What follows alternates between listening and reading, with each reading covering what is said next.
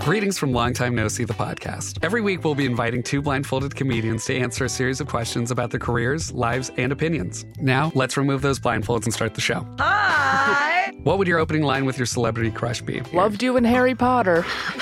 Worst date you've been on? A man bit my neck mole off once. You did what? A man bit my neck mole off. Oh my God, Jack almost fell off his chair. Be sure to follow and subscribe to the podcast.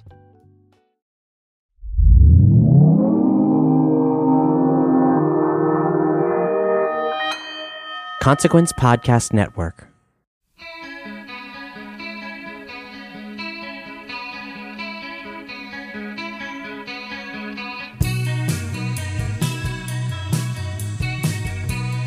Welcome to Going There, the crossroads where music and mental health meet. This episode is sponsored by AbbVie's GettingHereToThere.com, a safe online space for the Bipolar I community to find inspiration through music and firsthand stories. Visit GettingHereToThere.com to learn how advocacy musicians, music lovers, and others come together to reduce stigma and raise awareness of mental health. While you're there, sign up to be notified about additional support and resources. That's GettingHereToThere.com. Today we are talking with Grammy Award-nominated singer-songwriter Mary Lambert. Mary has been a fantastic and outspoken advocate on issues such as mental health, LGBTQ rights, and body acceptance. And that activism has come through in Mary's music. Many of you know Mary from being featured on Macklemore's LGBTQ rights single Same Love, as well as her songs She Keeps Me Warm and Body Love. And her 2019 album, Grief Creature, addresses mental health issues of abuse, trauma, and depression. Mary just recently starred in the Netflix TV animated adventure musical film Arlo the Alligator Boy. So check out all of her work at MaryLambertSings.com. Now, on the Going There podcast, we have the tough conversations to address important issues so that we can learn from each other, challenge the stigma of mental illness, and get the care we need. And this week, Mary is talking about her struggle with bipolar disorder. Now, bipolar disorder is a mental illness that is particularly characterized by manic episodes in which an individual experiences a seeming elevation of mood that may make them feel more elated, energized, or grandiose, like they can take on the world.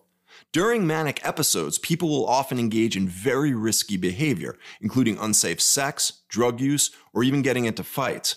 People who struggle with bipolar disorder may also experience episodes of depression, in which they will feel very differently than they do during a manic episode. They have no energy, feel worthless, and unable to do even basic tasks. And these episodes may often feel like they come out of nowhere, where people struggling with bipolar feel trapped by a biological process over which they have no control. Now, one of the difficulties that many people describe when they struggle with bipolar disorder is how to interpret their manic episode. On the one hand, people feel energized and productive and seemingly positive. This can be a welcome relief from feeling worthless while depressed. But what Mary explains during our conversation is that when she's experiencing a manic episode, she does feel energized, but her mood is flat. She's not actually feeling so great about herself. And so that's why Mary described her manic episodes as the time when she feels most at risk for suicide, that dangerous combination of feeling really edgy and impulsive, but not feeling good about herself per se. Now, as we progress through this season of Going There, our goal is to bring you, the audience, further into the conversation. On the Consequence website and wherever you find these episodes, you'll also find a short questionnaire. We'd love to hear your feedback. Questions you have that have been sparked by our conversations with these incredible artists, and topics you'd love to see addressed. We incorporate these responses into episodes as well as a monthly column called Ask Dr. Mike on the Consequence website. If you enjoy the show, please leave us a review wherever you get your podcasts. These help other folks find their way into the conversation so they can go there with us. So let's go there and hear what Mary has to say. You ready to get started? Let's go. Let's go. Okay, Mary, welcome to Going There. Hi. Hi. How are you?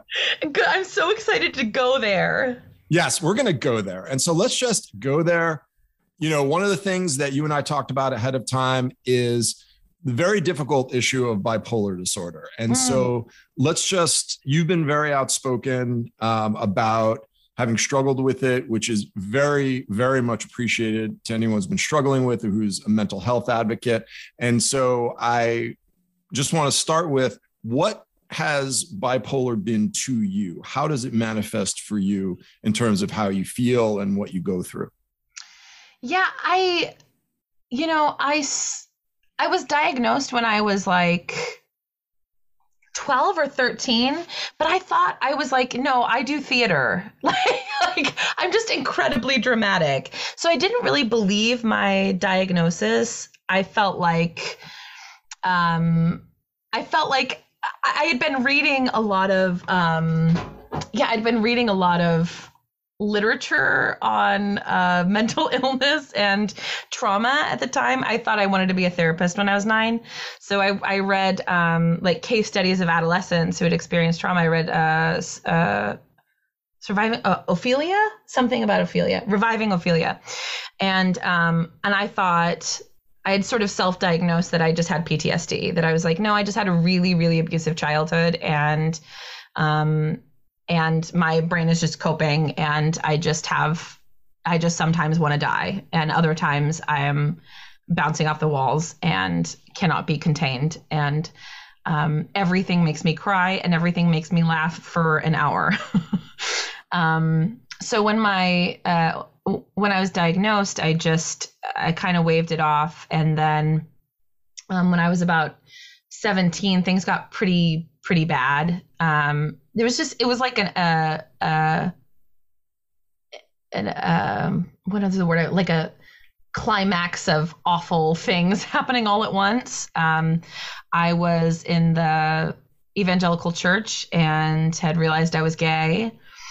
And I had lost my bandmate and like one of my best friends to leukemia. And I was trigger warning sexual assault. I was gang raped in an army barracks, and I felt really, really lost. So I attempted suicide when I was 17, and luckily, like I was okay. And I think that was when I realized that day that I attempted suicide, the day before, I had one of the best days of my whole life. It was like just really strong feelings of euphoria. And I stayed up the whole night. I was just so, I didn't know it at the time. I was just like really, really manic. And the next day I woke up and I was just like, oh, I'm ready for this to end. Like I'm done here. So after that, I went on a couple different medications. The feeling sort of persisted of suicidality. And so I got put on Seroquel, like a really high dosage of Seroquel to sort of calm me down. But I hated that. I was like falling asleep in class and then getting in trouble for falling asleep in class. And I always like prided myself on being a good student. And then I was given Lamotrigine.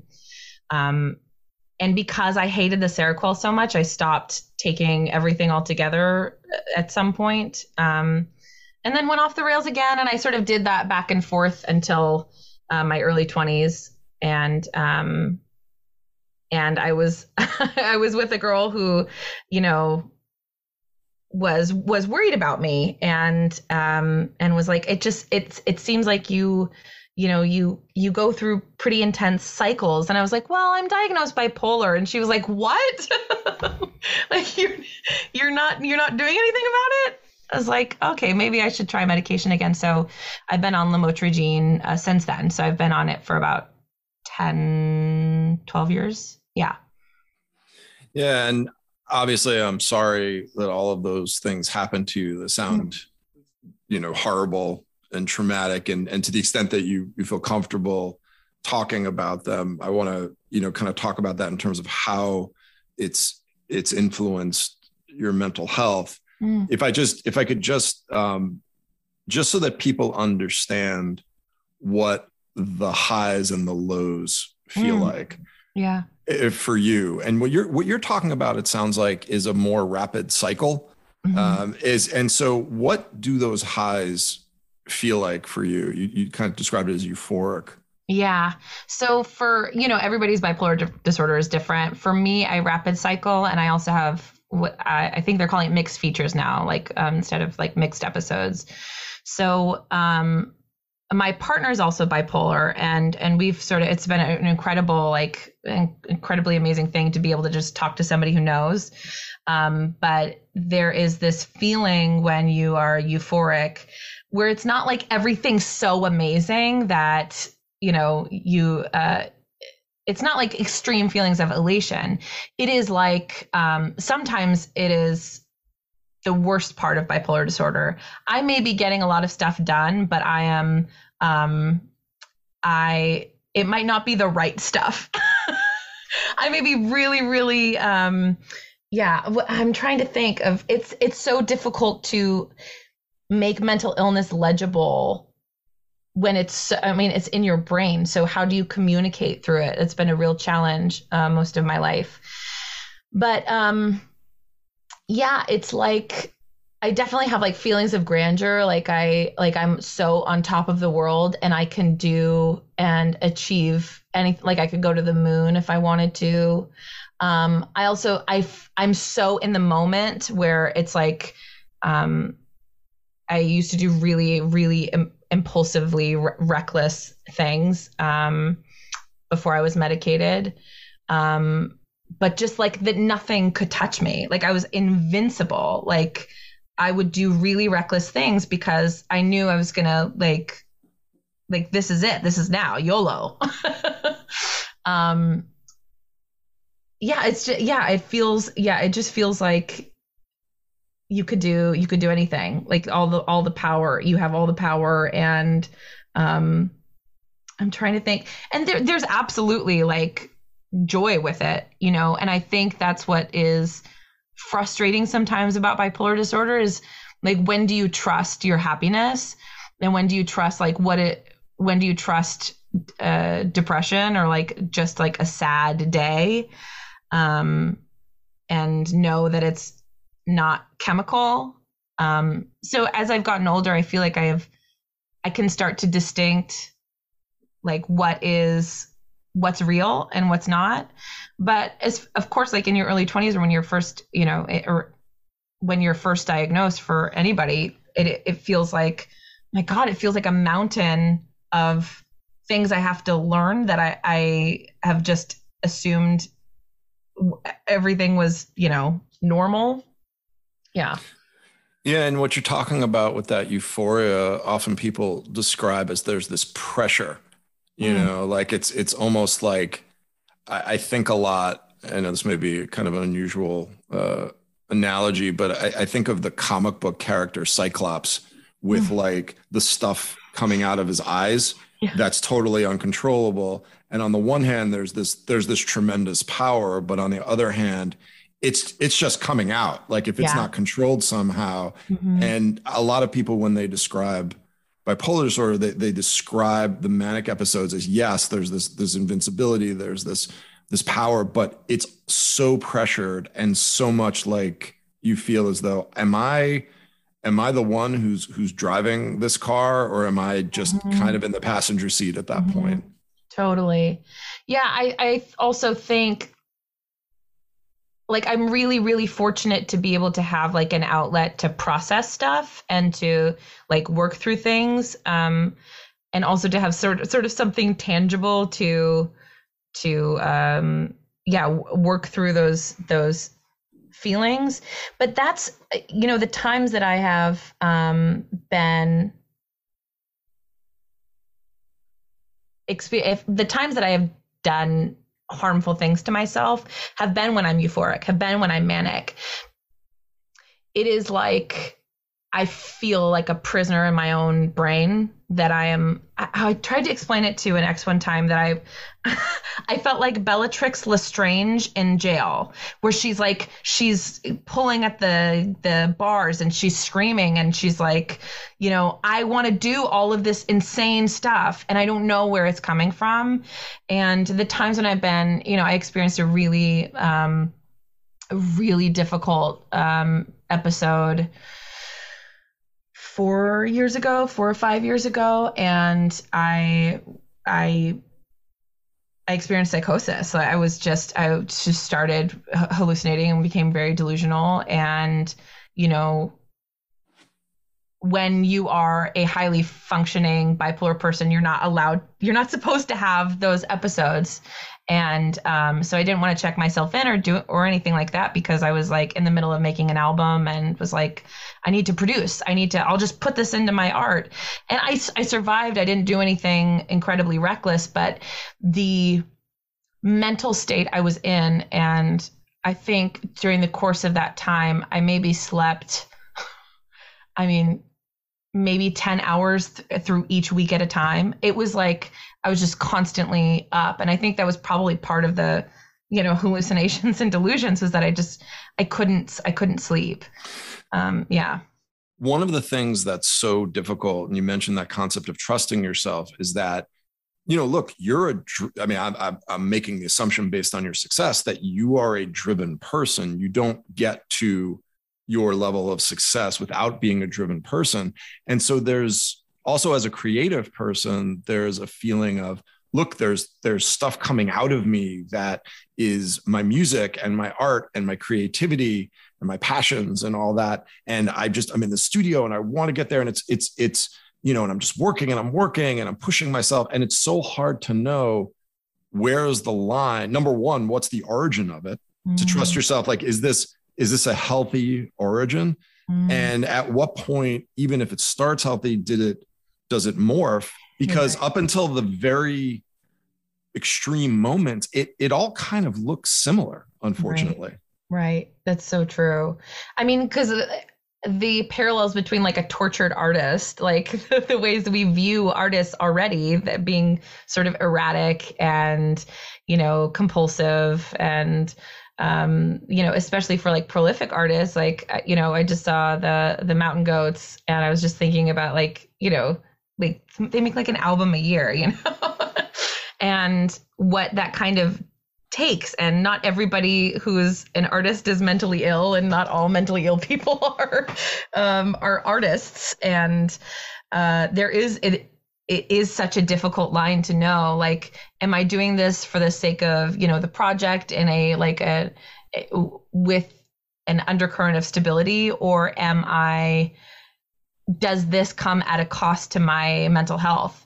Am I making sacrifices to produce, to like be a productive person and achieve this, you know, this level of success that is important to me, that I'm determined to do?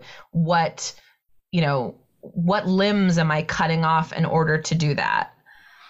Which is obviously a very odd sort of question, considering that the semi-stated purpose of any high-powered profession is, what limbs are you willing to cut off in order to do this? You know, are you willing, you know, as people who I'll work with in finance, it's like, well, are you willing to work 100 hours a week and get 5 hours of sleep? Are you willing to, you know, be called at any moment, you know, in order to do whatever it is that needs doing? And in music, in order to be successful, I mean, you think about the trajectory of, you know, well, are you willing to tour at a very intense, I mean, by definition, almost how much you're willing to do is one of the things, not just talent, that sets you a person who's a professional from an amateur. And so that idea of, again, knowing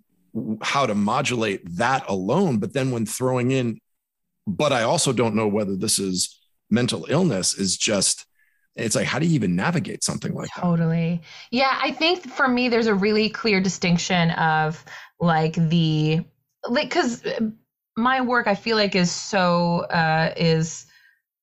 a duality in it, that like the initial writing process is so incredibly cathartic, and part of the reason I'm alive, I think the main reason I'm alive, that like songwriting is a form of survival and catharsis, and it's an insular process. And so for me, I feel like I'm able to like when I songwrite, like if I'm just sitting at the piano, I will sit at the piano for hours, and I feel like it's this divine connection to God. Like I feel like I am I am connected to something really, really deep. And when I write, I'm able to say, you know, what would I communicate to the world if I could? I've written like 100 songs that I'll never release because they're just like, they're for me. They were for like a thing to process. So then there's the sharing, you know, like what do I decide to share?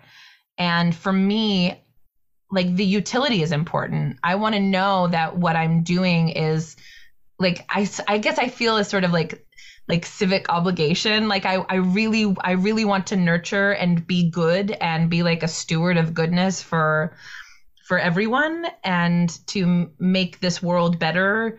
And so when I release music, that's sort of the intention when I share it.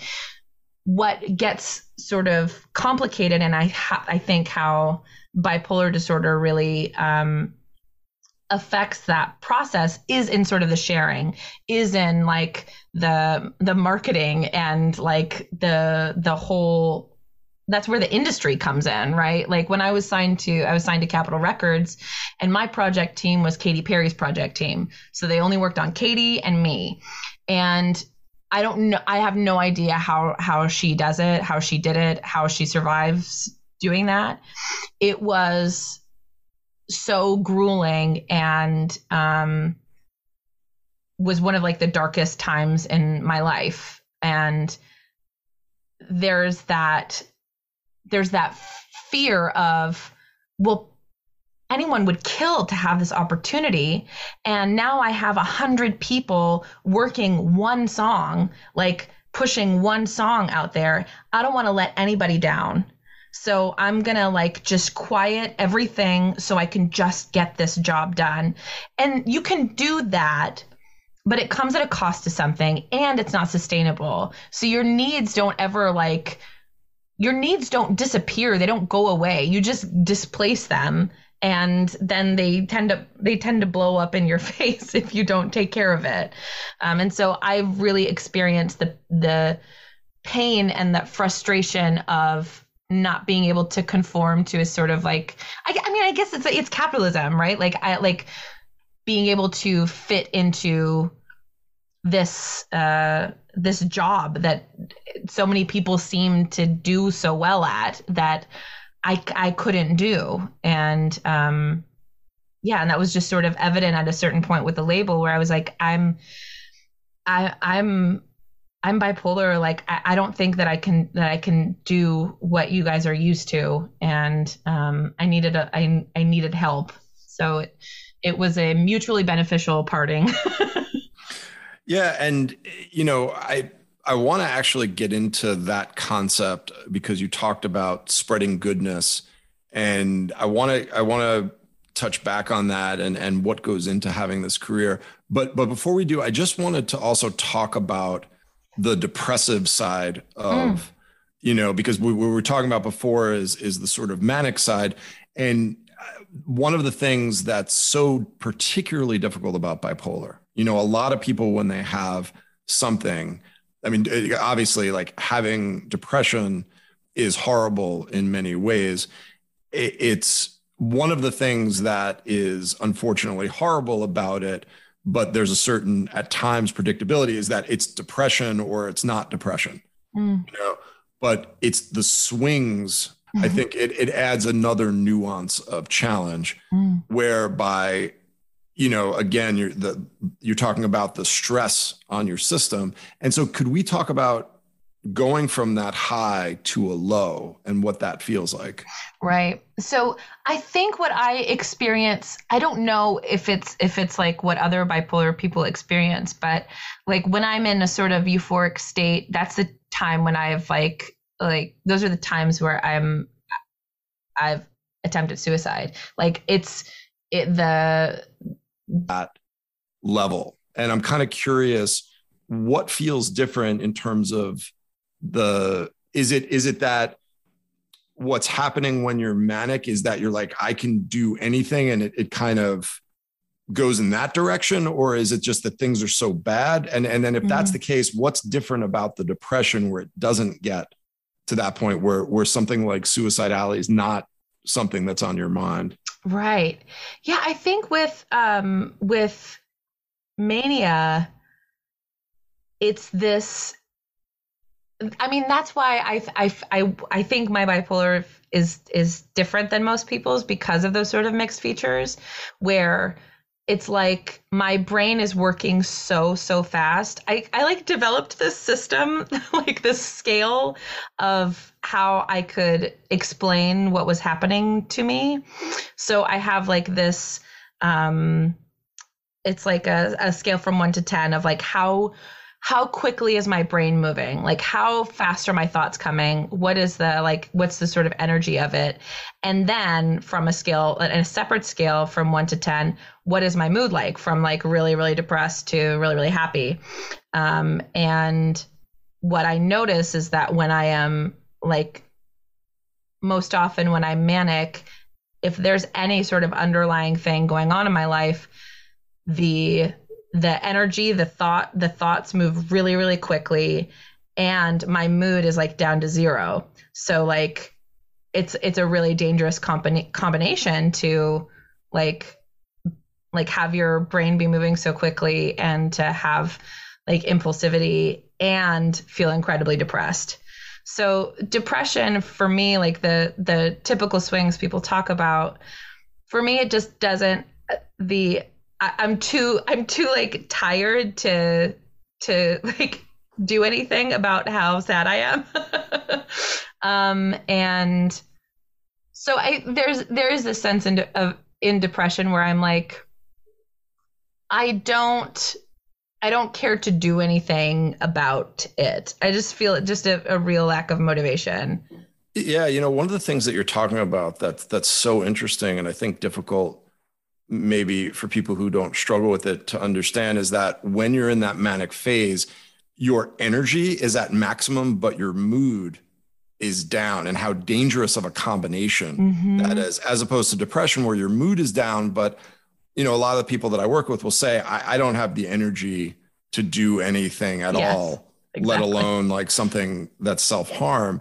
Yeah. And so that's something when people see someone who's in a manic state, it's like, that's not necessarily happy. Right. That's energized. Yes, exactly. Totally. I mean, I feel like it's been the most difficult part of bipolar disorder isn't sort of those depressive episodes. It's like managing when mania starts to hit, that like, okay, what do I have all of my, mechanisms in place to protect me from like the storm is coming? And how can I safely channel, what are the benefits? How can I safely channel all of this in a way that's not destructive? And so I tend to really, really obsess over things. And so I will find something safe to obsess over, whether it's like a cell phone game or a TV show or something where I can direct that sort of obsessive thinking. That's been helpful. Yeah. And, one of the things that I did want to just offer up to talk about, and again, I appreciate that you said trigger warning, but when you talked about the assault, which is obviously, an incredibly traumatic event, do you feel comfortable talking about that in the context of how that influences your mood?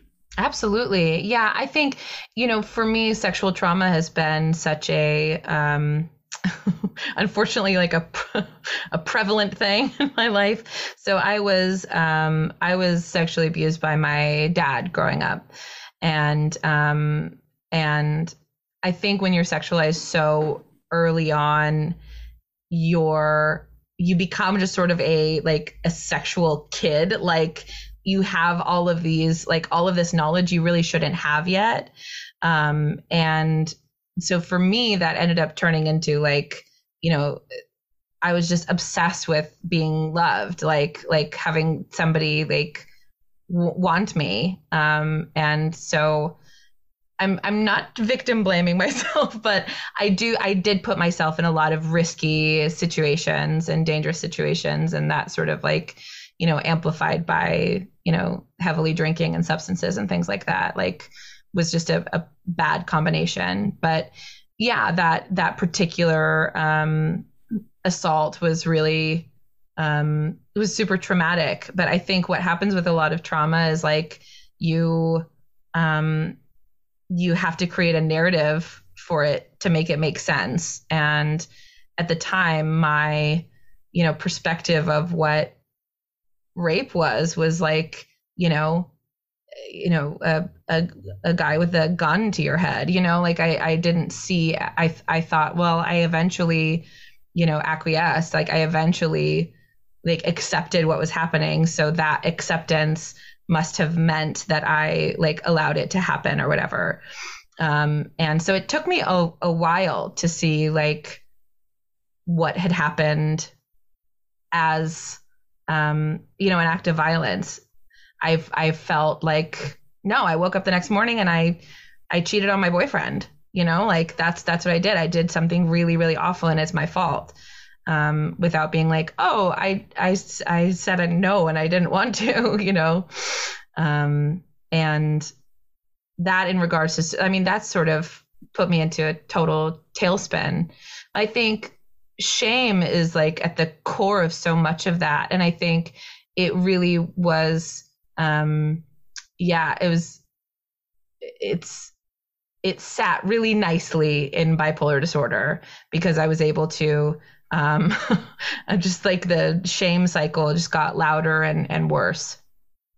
And I think that what can happen is that the shame from a traumatic event, a lot of people don't necessarily understand that when you struggle with a mental health issue, especially if you don't know what it is, there can be shame from that as well, where it's sort of like, I'm ashamed that I can't control myself, that I'm not similar to what I'm seeing with other people. Yeah. And what you're describing is this almost perfect storm of shame. Right. And that I can imagine just how overwhelming that must have been to feel like all of these things are coming together around that idea. Right. Yeah. And I think a lot of bipolar people experience this, but there's this, like, once you have reached homeostasis again and you're like, at a calm place, post mania or post depression, you have to go on this sort of like apology tour of like,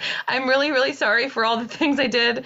And it's a really difficult balance to be like, that wasn't me, but also I want to take accountability and that's not acceptable, but also it wasn't me. like I swear I'm not like that. It feels, and then again, then you have like that whole shame cycle where it's like you just end up spiraling and then you feel like shit because you have to apologize for who you are and what your brain does, and it feels never ending. And what's so interesting but unfortunate about that is like we never apologize to ourselves for the shame we inflict.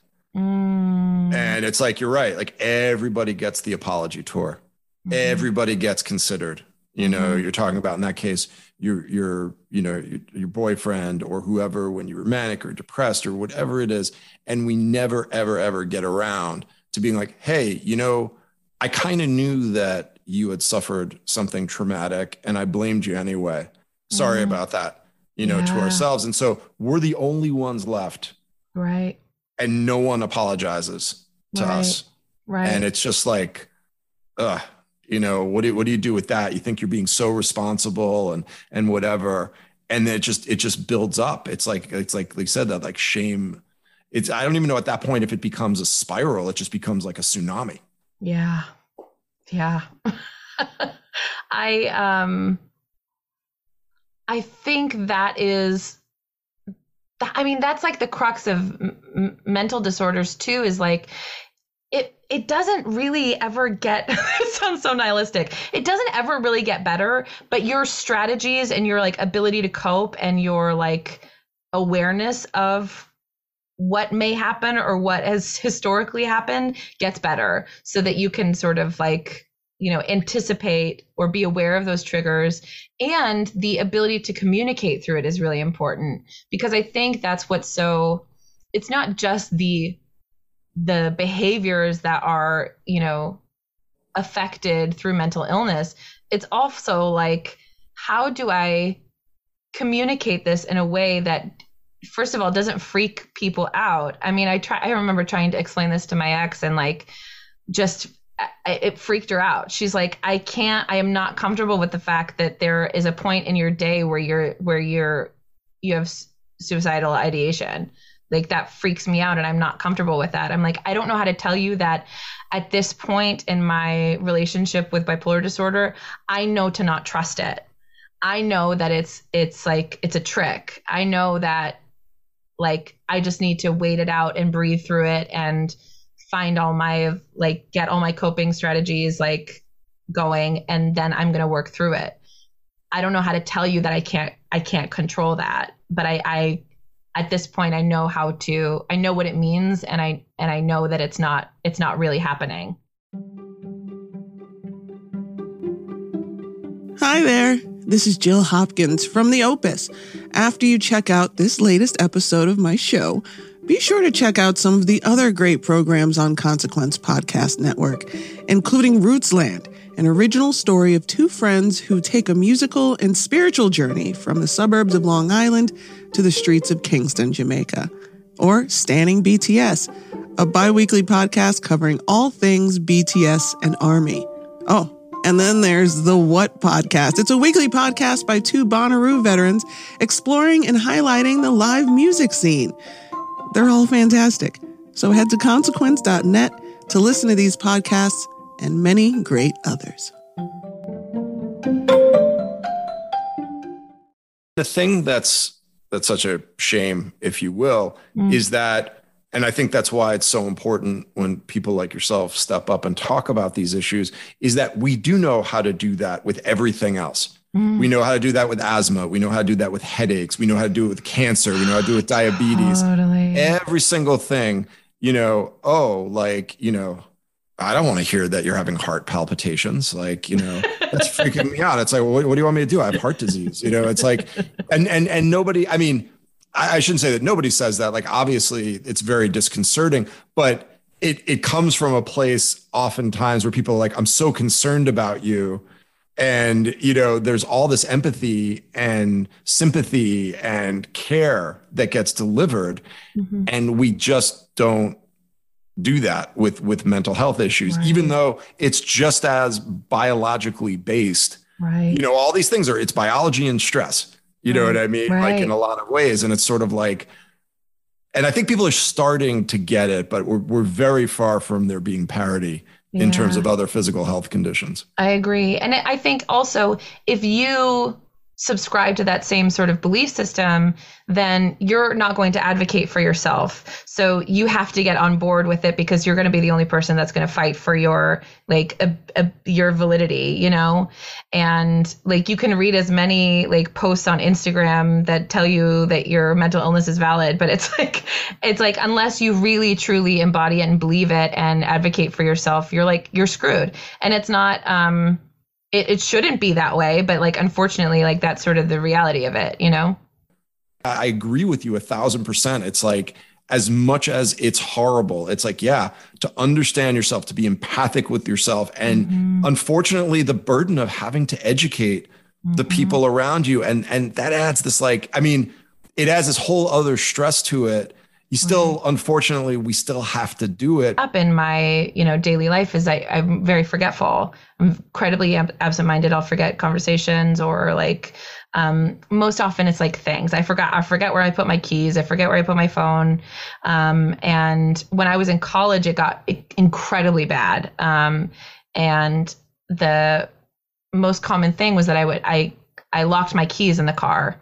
And that was, I did it constantly. And so I used up all of the AAA calls to get the car keys out. And then I just had this feeling. I was like, I have to get better at this. I have to change. And I thought that, I don't know, I guess I thought the solution was to keep punishing myself and keep saying no, you need to conform. The rest of the world doesn't do this. What's what's wrong with you? So instead of like creating a compassionate, dialogue with myself, I opened a credit card specifically to have the locksmith come out and open my car, and I maxed it out within like 2 months. So it was like, it happened honestly like 4 or 5 times a month, enough to where it became like a financial burden. And something just like snapped where I was like, I'm creating a hell. I'm making myself miserable. I got to be like super in debt, and I was like, how the hell am I going to like crawl out of this? And I realized that I was like, creating these conditions that were so lacking in compassion and empathy for myself, that I thought, okay, this hasn't worked. Let me try something else. So I made 4 copies of the car key, and I gave one to my roommate. I put a second one in my bag.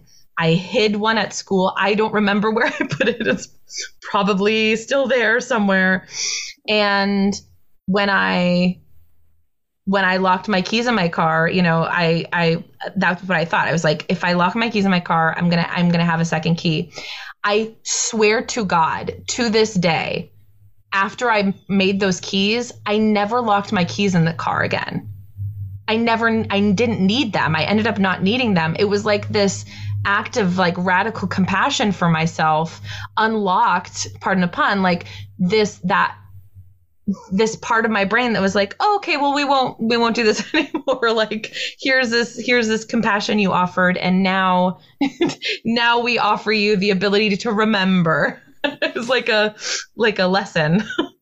Yeah, no. And the thing that you're talking about, and that's why I love that quote that you have, where we won't take shame for an answer. That it's when we get into that shame cycle, it is like there's no conversation happening with ourselves. We're yelling at ourselves. Mm-hmm. We're like, we're beating ourselves emotionally, sometimes physically, where we just want it to stop. And just like with every study on thought suppression, on emotional suppression, on experiential avoidance, it just comes back worse. And being able to stop with that and start with, look, this is happening.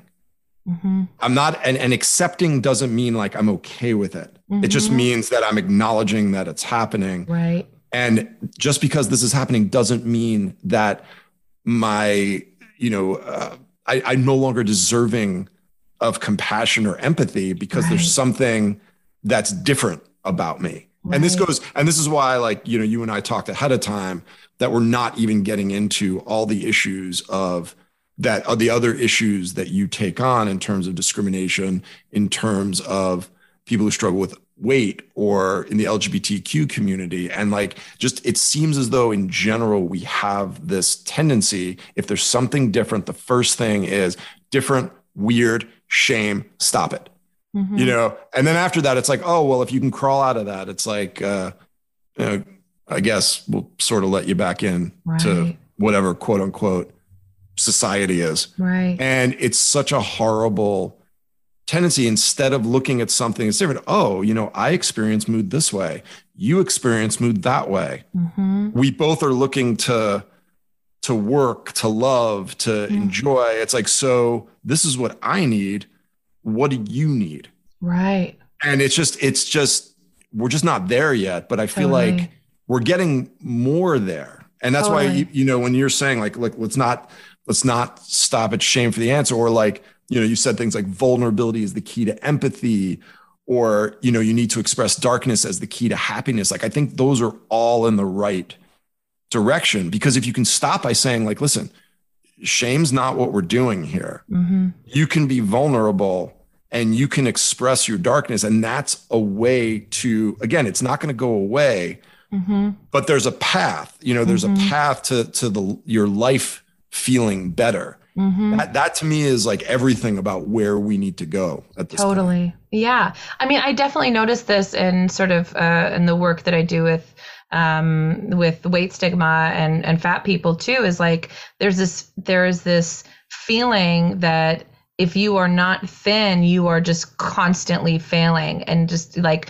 not only is your own sort of self-perception as failing, but it's reinforced everywhere. And so the sort of first foundational step of like living an uninhibited, like joyful life is that acceptance, is being like, this is where I'm at.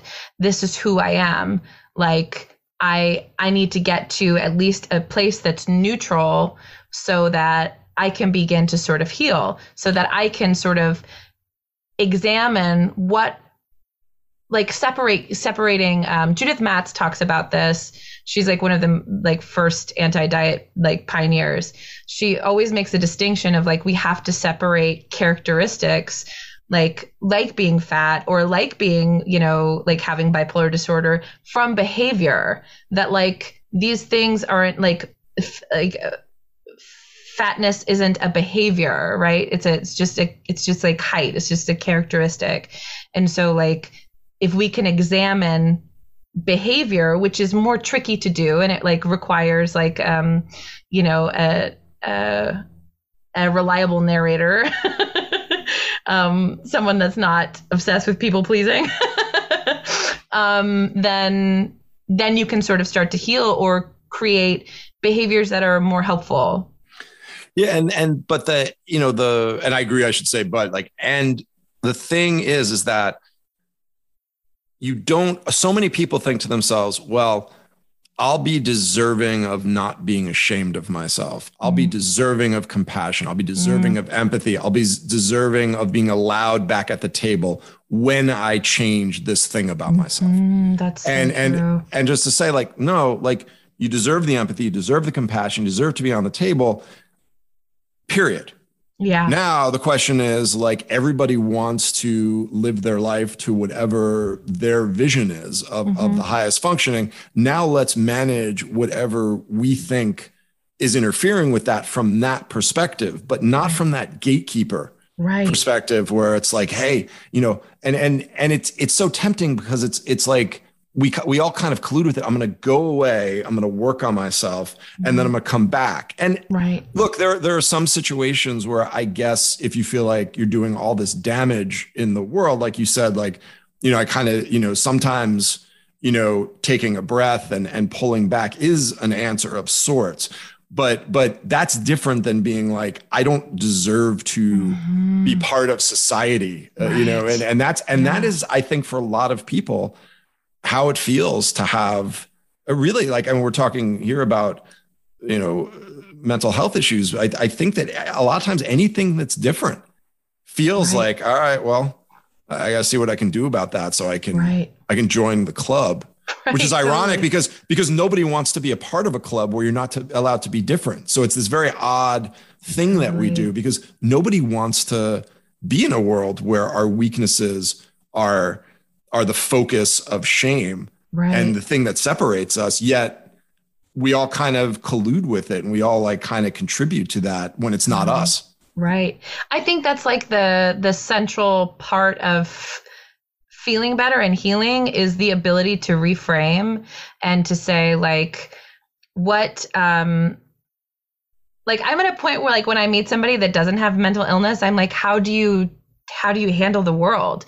Like the world is nuts. The world is like insane. Like the amount of stimulation and distraction and like, you know, pressure and advertise. Like, how do you deal with that and not have your brain create a shortcut for you to like be in the world, like to be in reality? And now I feel like I'm able to see it as sort of like, oh, my brain is protecting me so that I can function. Like my body did the same thing. My body is protecting me so that I can function. And if you can reframe it and see it as like, oh, this is a gift. Like this is like the beautiful mechanism of survival that we get to like understand a deeper part of ourselves. And if we allow that to be, you know, a central like tenet of our existence, then we can find like community. Then you can find other people that are experiencing the same thing as you. And I think that's the power of empathy, is like, you remember those really painful, shameful, dark times. You wouldn't wish that on anyone. So like, you have this ability to say like, hey, this thing is happening to me. Anybody else? And it's like, the minute you see yourself reflected in either a conversation or on screen or like in a book or a movie, it's like this huge weight is lifted. It's like, oh my God, I'm not a freak, you know? Yeah, because you just need to know, you know, and that's why it's hard also. And I find it in the, you know, in the health profession, just sort of in the mental health profession, you can't fake that. You know, you have to either be like, I get it, or you have to at least be honest that you don't get it. Right. You know what I mean? But there has to be that something is like, look, we're human beings having this conversation. Again, like you have that conversation with yourself, you have it with someone else.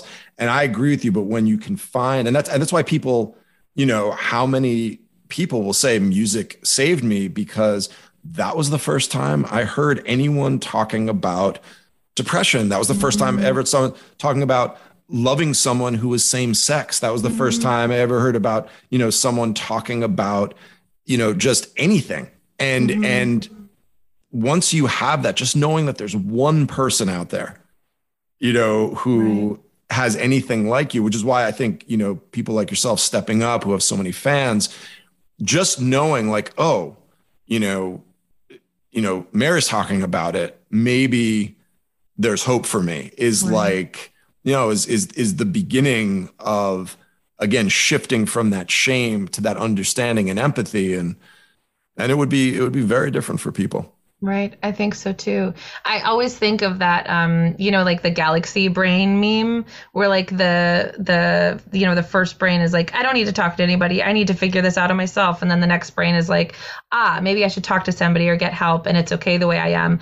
And then the whole galaxy brain is like, if everybody is struggling in some way and everybody needs therapy and everybody is challenged in all these ways, maybe the systems are a part of this. Like maybe the culture that we have created, maybe what we're experiencing is part of a greater flaw in the system.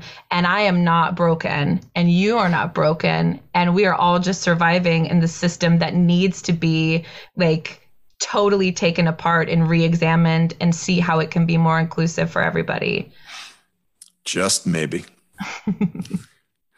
I think that has to be the final word. That was too powerful to follow up. Mary, thank you so much for coming on. It's been great talking with you. I'm sorry, just that, you know, it's a lot that you've been through, but I really appreciate you sharing it, because it really, I think, is going to help people change that shame cycle and that shame spiral. Thank you. I could just talk all day about this stuff. Well, we'll plan on another time for sure. Yeah, I would love to. Part 2. Part 2. I love it. So there it is. Mary Lambert talking about her experience struggling with bipolar disorder. There is so much to take away from the conversation with Mary. One of the things that I wanted to highlight was a phrase Mary used at the beginning of our discussion, that she is trying to make mental health legible. I really appreciated Mary using this term and her work over the years to help us all make our mental health a bit more legible. Mary talks about many issues that impacted her mental health. Not only does she struggle with bipolar disorder, but also she struggled with trauma and discrimination based on her sexual orientation and weight. When we talk about mental health, we often talk about single diagnoses, like when I said at the beginning of the episode that we are talking about bipolar disorder only. But the truth is that at any one time, there are many feelings, thoughts, and behaviors that we may have that may come from different parts of our lives and experiences. We don't always know what we are feeling, thinking, or doing, or why these experiences happen. That's why it's so important that we be curious about rather than critical of our experience. We need to focus on making our mental health more legible, more clear and understandable, rather than shaming and judging ourselves. That way, rather than hide from or avoid our mental health and well-being, we can examine our experience so that we can help ourselves cope and heal. I want to thank Consequence Podcast Network and Sound Mind Live for including me in this wonderful project. And thanks to our sponsor, AbbVie's GettingHereToThere.com, a safe online space for the Borderline 1 community to find inspiration through music and firsthand stories. And thanks to Pete Wilson and the Rooks for letting us use their song, I Know. If you are struggling with bipolar disorder, trauma, anxiety, depression, or addiction, and are looking for help, please call the Substance Abuse and Mental Health Services Administration National Helpline at 1-800-622-4357. If you're thinking about harming yourself and want to seek help, please contact the National Suicide Prevention Lifeline at 1-800-273-8255. You may also go to the Sound Mind Live and Consequence websites for more information. So be healthy, be safe, and be kind to yourself and others. See you next time at the Crossroads.